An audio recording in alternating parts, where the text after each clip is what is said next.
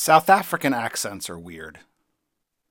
I find that I can't place them quite. I have an ear for all the other sort of Anglophone accents: Irish, Scottish, British, Australian, even New Zealand, but I always have trouble placing a South African accent. Do you have that problem?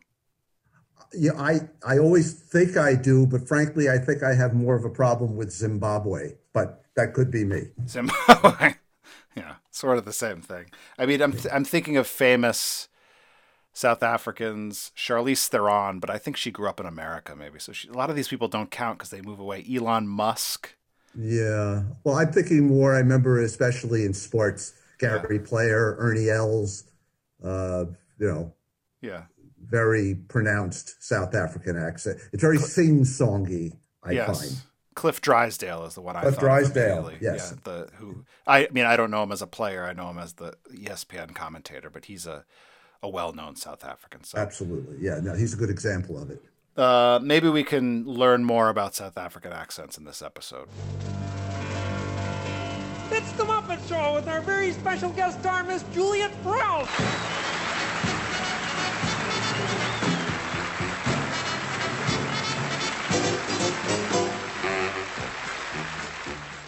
So the road to episode 118 begins with Juliet Prowse, the host of episode 1, season 1 of The Muppet Show.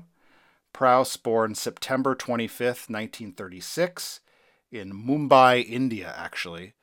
Her father was English.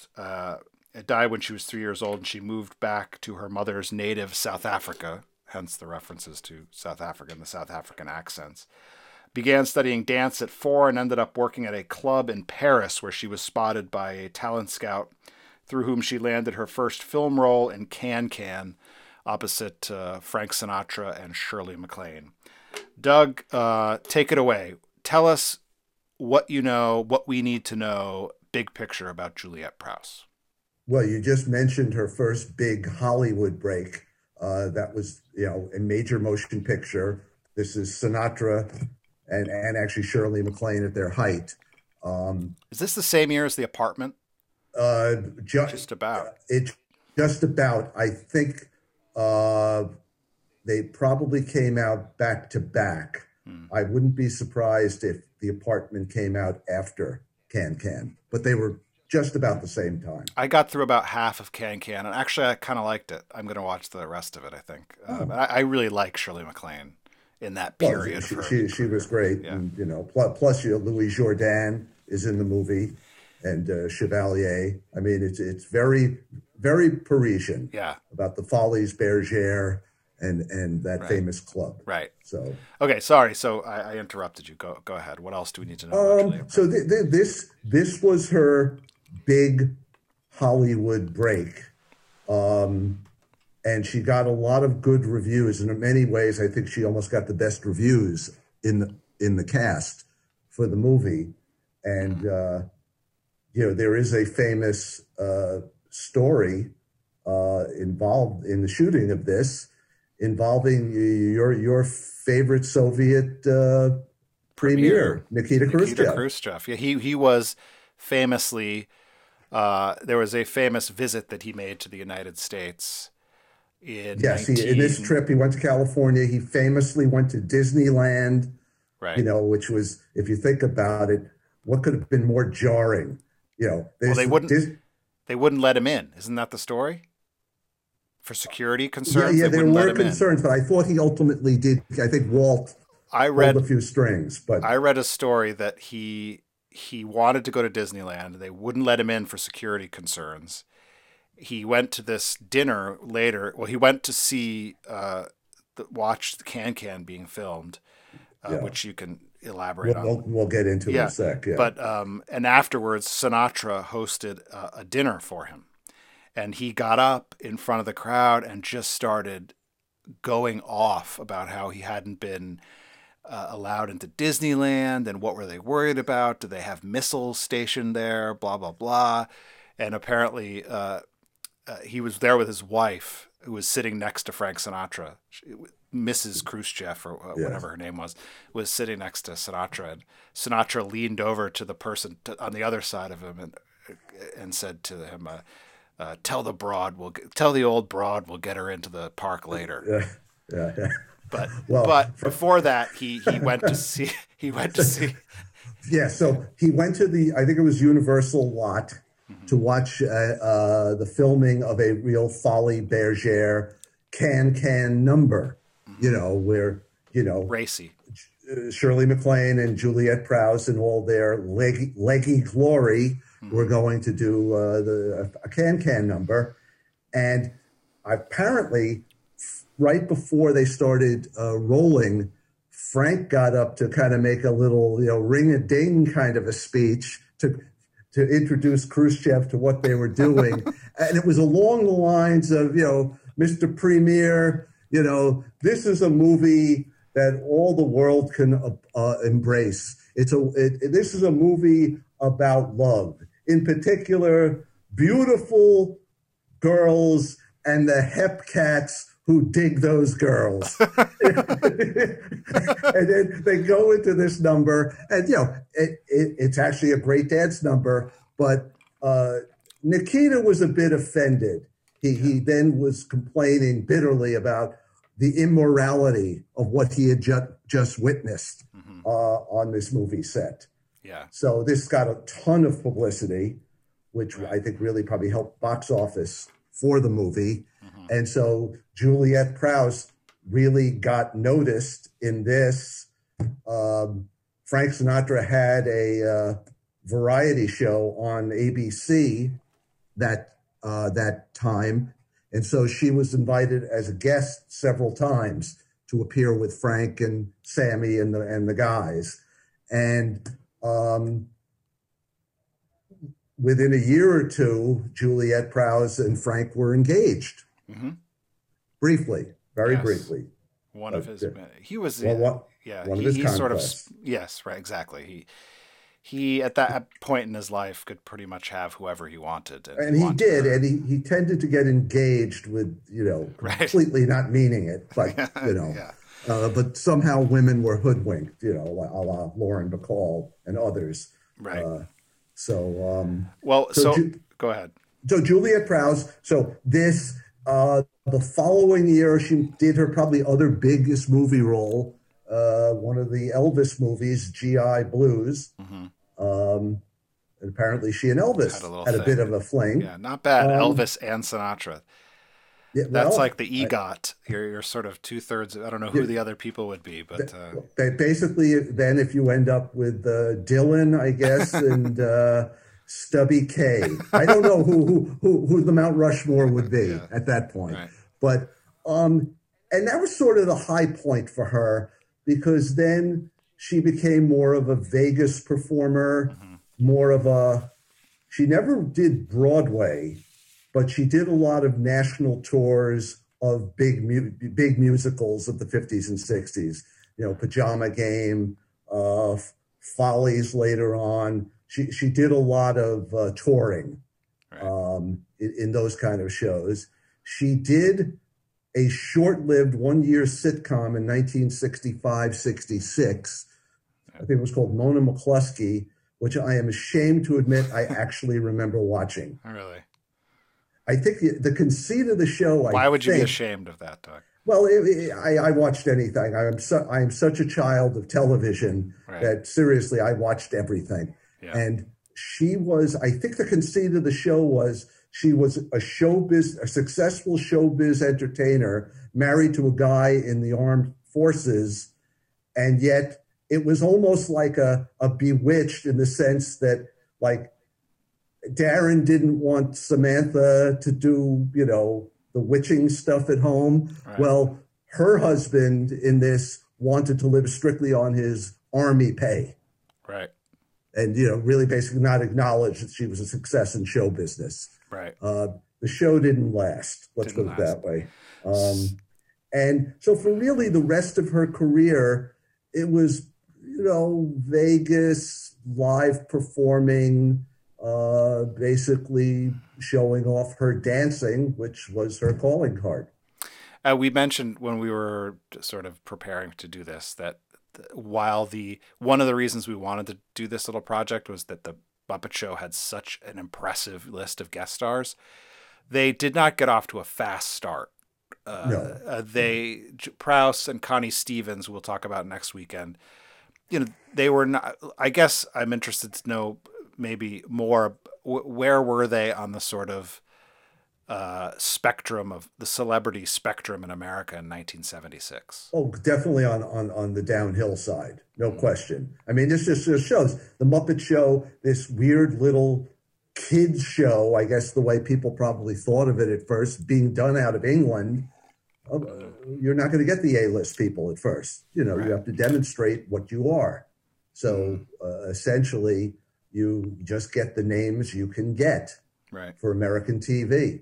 And, Juliet Prowse was a name, but for a younger person in 1976, I bet you they'd have been hard-pressed to tell you who Juliet Prowse was.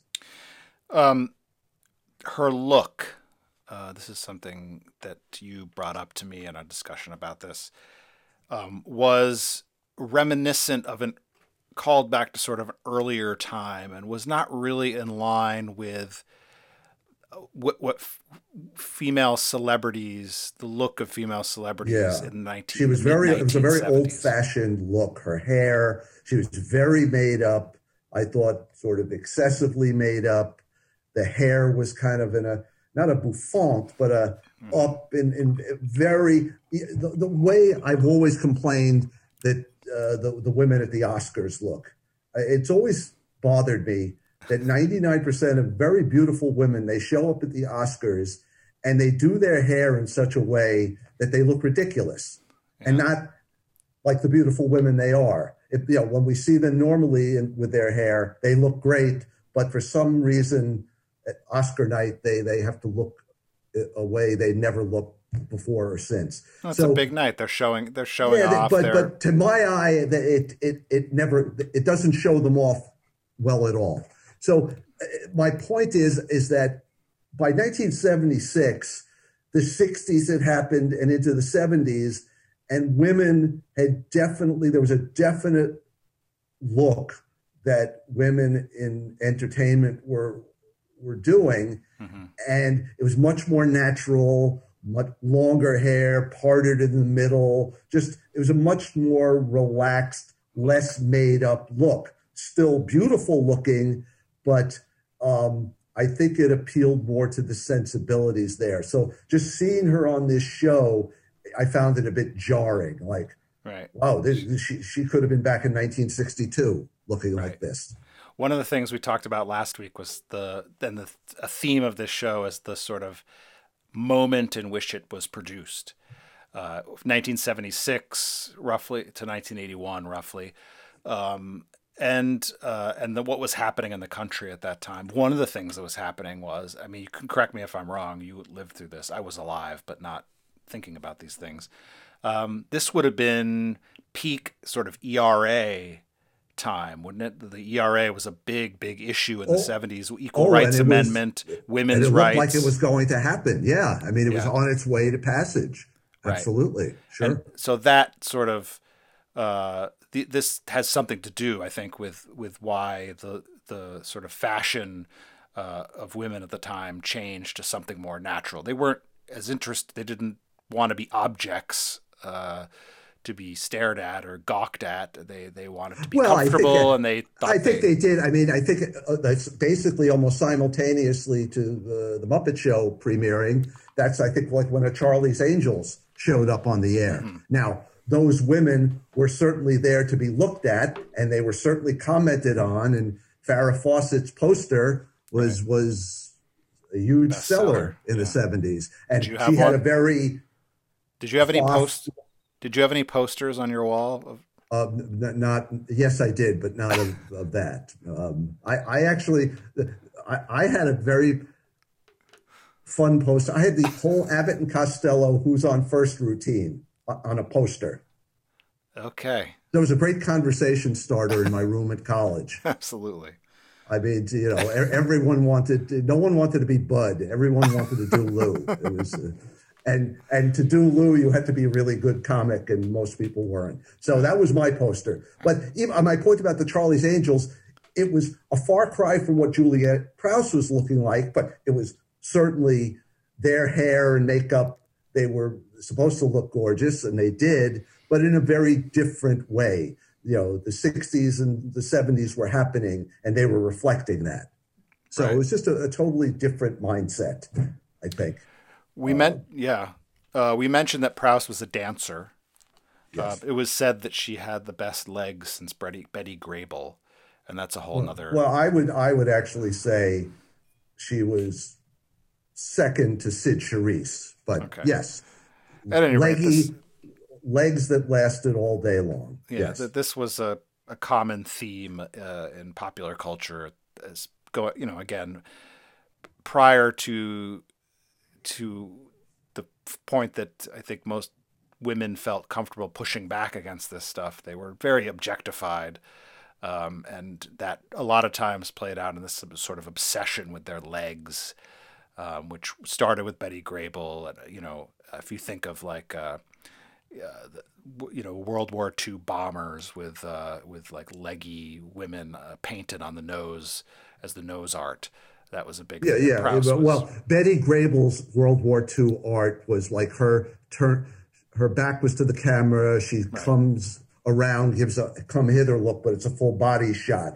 Mm-hmm. Rita Hayworth and others were more facially important, whereas Betty Grable was more of a full shot where you do see the legs. So, well, one of the reasons Juliet Prowse had great legs was because she was an athlete, a dancer.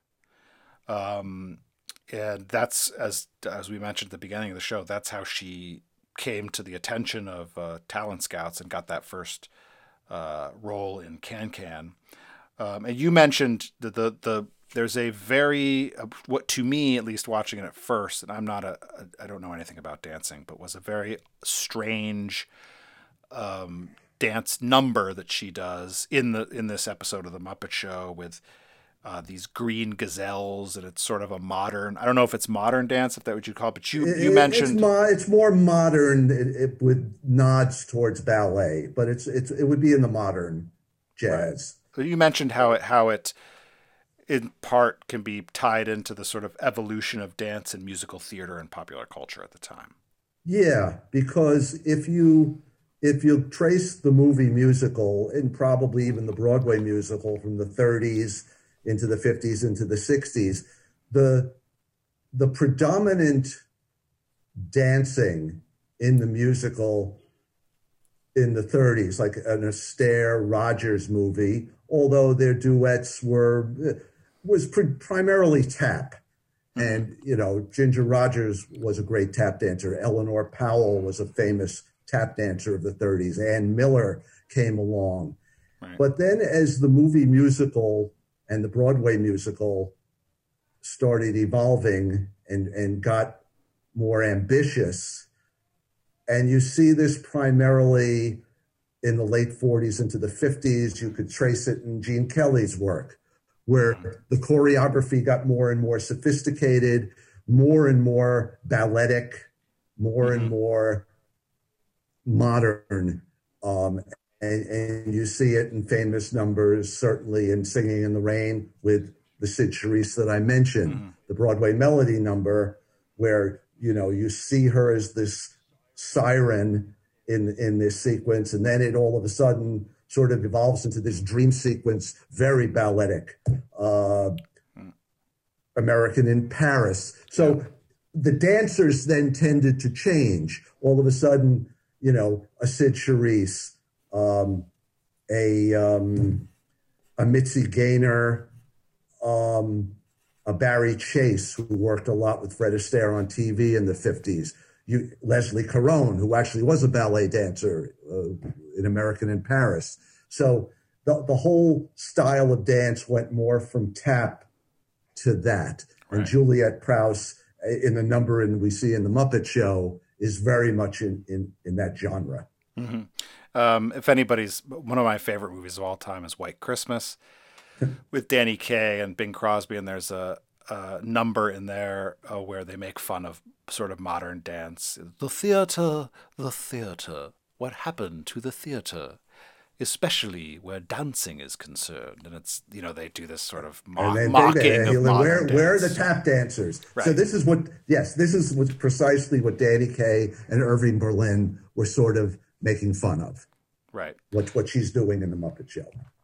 Another thing we see in this opening episode, and will be a theme throughout, is this sort of backstage, front stage play that's going on, where we're seeing what's happening on the stage, and we're also seeing what's happening off stage, which is part of, as you have identified in conversations I've had with you, and even maybe in the last episode we did, is part of a larger trend in show business to do a show about showbiz, a sort of parody of showbiz.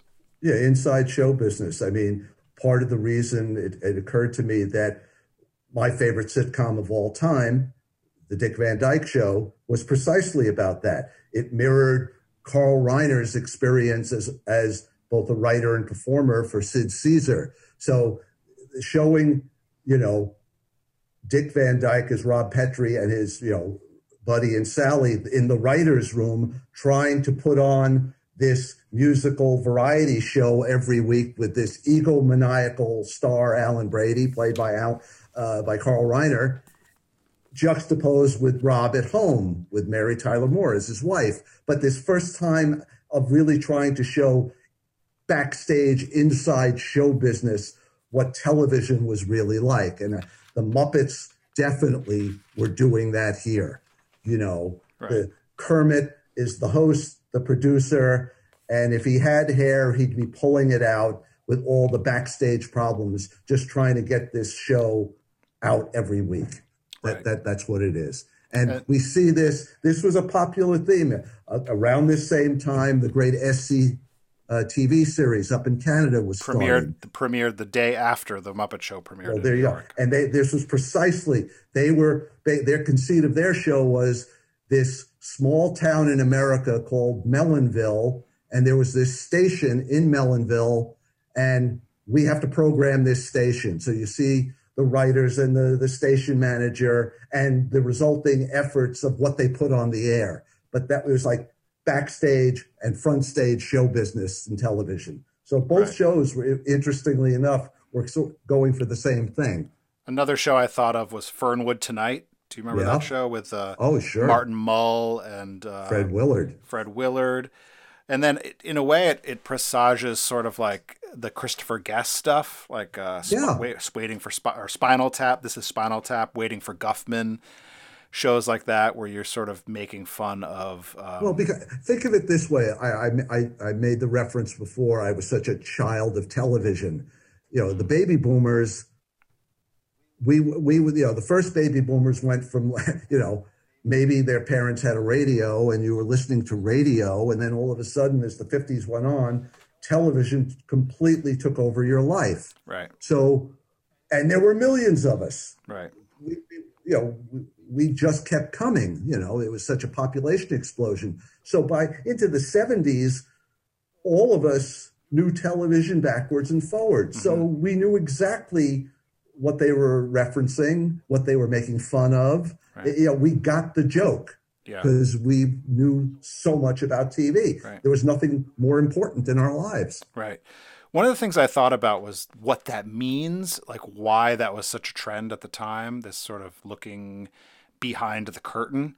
Right now I'm in the middle of, this summer I have to do something called comprehensive exams, which is where I basically write a series of papers that prove that I've learned something the last 2 years in my PhD program.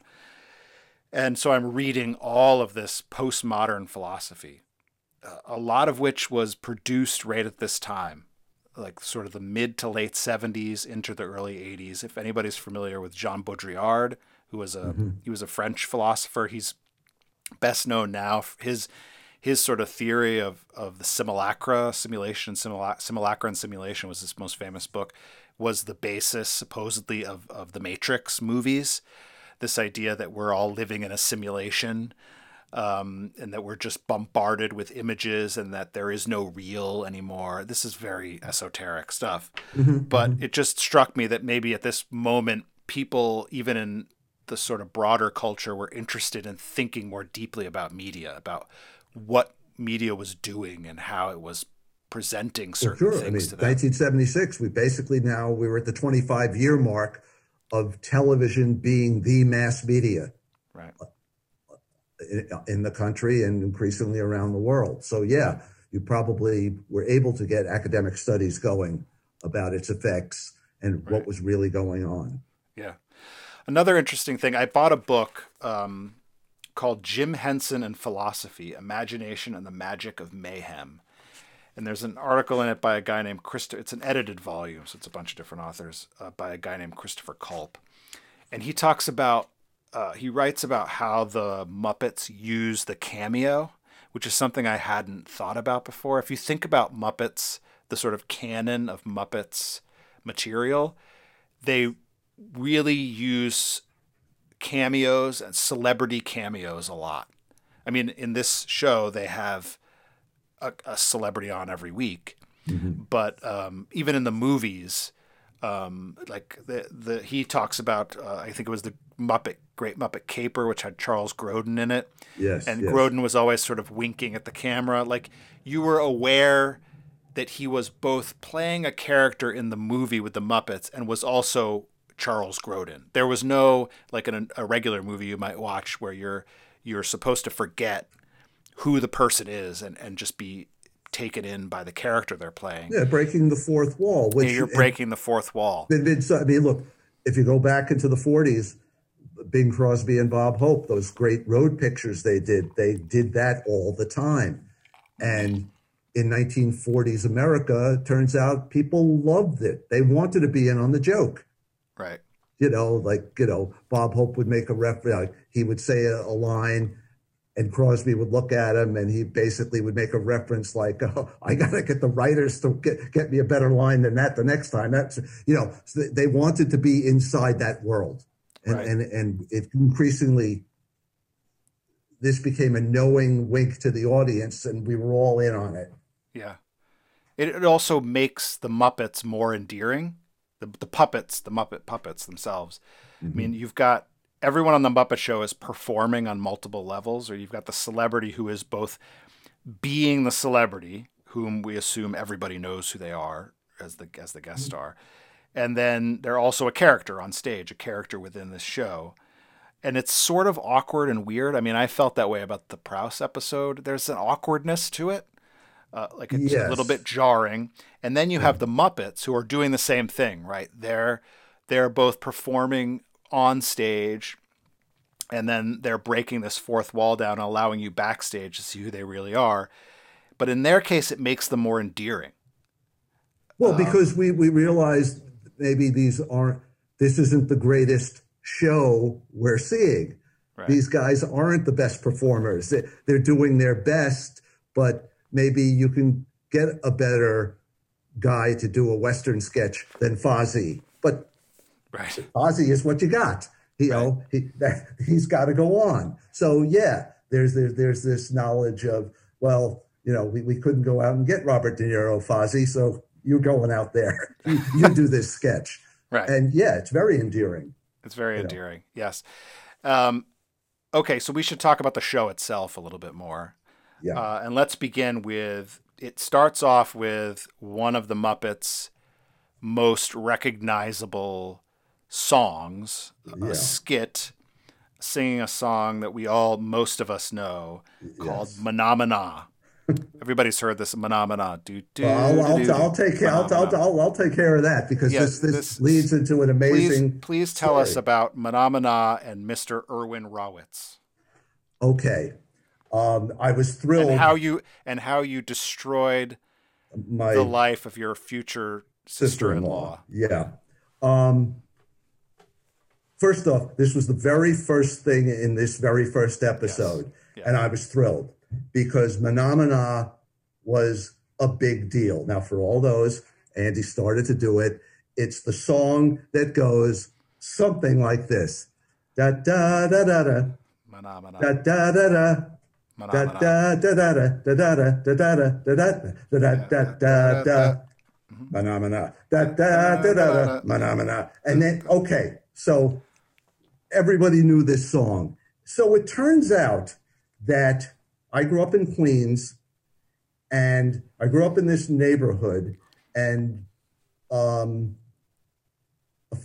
this was now we're going ahead a few years. In the early 80s, I met up with the woman who I married, and we had grown up together in Queens. We were together from like kindergarten to 7th grade. Yeah.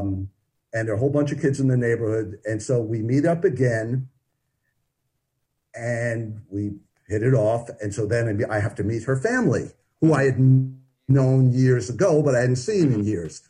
So I meet her older sister, who I remembered as a kid, and we did the whole, it's so great to see you. Wow, look at you. So who are you in touch with? Who do you see? And I said, well, as a matter of fact, I'm really close to Gary Rawitz down, whose parents lived down the block from their parents in Fresh Meadows in Queens. And Joni knew them. You see Gary? Oh my God, I haven't seen him in years. And actually, I haven't seen the Rawitzes in a long time. How are they? I said, well, they're good. Erwin Rawitz, he makes me laugh all the time. He's a very funny guy. And she goes, thank God for Erwin. I can't believe how important he turned out to be in my life. And I'm like, what are you talking about? She goes, well, we always knew in the neighborhood he was sort of in the music business, and we think he was a songwriter. And I'm going, what are you talking? A songwriter? He goes, yeah, Mr. Rawitz wrote Manamana. I said, Joni, Mr. Rawitz didn't write Manamana. Yes, he did. Everyone in the neighborhood knows. And as a matter of fact, I've been telling people this for years.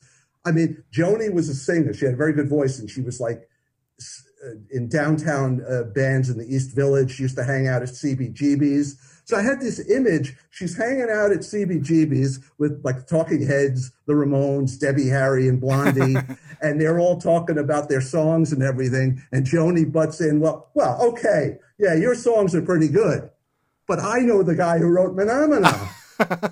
And they're all looking at her like, wait a minute, you know the guy who wrote Manamana? Get out of here. I love Manamana. You know the guy who wrote Manamana? Yeah, he's like my parents' best friend. Lived right down the block. I know the guy who wrote, and like they're all stunned. Oh my God, well, the hell with our stuff. She knows Manamana. And so anyway, I faced Joni, I'm positive Mr. Rawitz did not write Manamana. She was crushed. Yeah. Her life is now a delusion. She just... her life has no meaning anymore. For years, this was like her big story in life, and I completely punctured it. I mean, I hate to bring this up, but you're no longer married to the woman, her sister. Is it possible that this was the reason for that you were sort of scuttled? I don't like to talk about it much, but I'm sure it was a contributing factor. Sure. Yeah. I did notice that whenever Joni ran into my friend Gary, she was a little standoffish. Mm. So, It's amazing to think how something like that gets started. Well, it all goes back to especially when, I don't know, it's different now, but when we were kids, I mean, I really couldn't have described to you what my own father did for a living. Right. So how the hell am I supposed to know what your father did for a living? So this... Yeah, but there's a big distance between that and thinking that they wrote Manamana. I don't know. Maybe Joni once saw Mr. Rawitz come back to the apartment where he lived, and he was carrying a couple of record albums that he bought at the store. And in her mind, that meant he's in the music business. I don't know. Well, I thought he was, though. Didn't you say he was actually? Again, I'm a little unclear. No, he sort of had a vague connection, but no, he was not in the music, and he was not a songwriter. And unfortunately, he did not write Manamana, and some fancy Italian guy did. So yes, for the record, it was written by an Italian composer named Piero Umiliani. And it appeared first in America on the Red Skelton Show in 1969. Apparently, I couldn't find this on YouTube, but in a skit about the moon landing. So that's where it actually came from. Umiliani wrote. Well, I probably, it was a very familiar, because I remember watching the Red Skelton Show, so probably we all kind of knew the music, but for some reason the Muppets, it became attached to them. I think people just really associate that song with the Muppets, because I'm sure they ended up doing it more than this one time. Mm-hmm. So, yeah. And I'm looking forward to that. No, it's one of their most well-known bits, at least musical bits, I'd say. Yeah. So I sing it with Bryson. Well, we have our own words to it, but the tune would sing with Bryson all the time. I have since he was an infant. Yeah, it is a great melody. It is. Yeah. And Menomina is a wonderful lyric. It is. Right. It's time to LOL, to laugh out loud. Doug, where was the?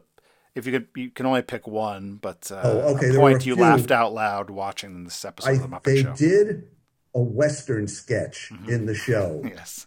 Where Rolf is the piano player in the Western saloon, and basically Fozzie comes in, the tough guy, John Wayne character, and he basically wants to rob the place. Mm-hmm. And instead of a couple of 6 guns, he pulls out a couple of full kosher pickles out of his holster. Right. And the bar goes crazy, making fun of him. And I think the bartender goes, "Oh, he's the fastest Geiken in the West." Which I don't know. It really hit me. That was a good skit. I also liked his John Wayne impersonation, but yes, which was god awful, but heartfelt. Yes. Yeah. So there were a lot of great pickle jokes in the bit, but the thing of it was the pickles were loaded. Right. So yes, he had the last laugh. Right. So. For me, there were a couple spots I enjoy in these early episodes. There's a recurring skit where it's like a dance floor. There are people ballroom dancing. And they just kind of do one-liners back and forth. And there's one with I think it's 2 pigs dancing. It might even be Miss Piggy. No, it was only one. No, it was one pig. Right. Right. That Miss Piggy, who, by the way, is not yet Miss Piggy. I mean, she is.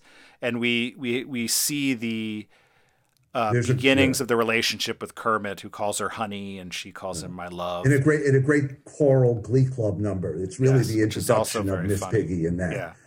But she doesn't sound like the Miss Piggy that you and I know. The voice is different. But in your bit, yes, there's someone dancing with a pig. And she says to the pig, do you prefer Shakespeare to bacon?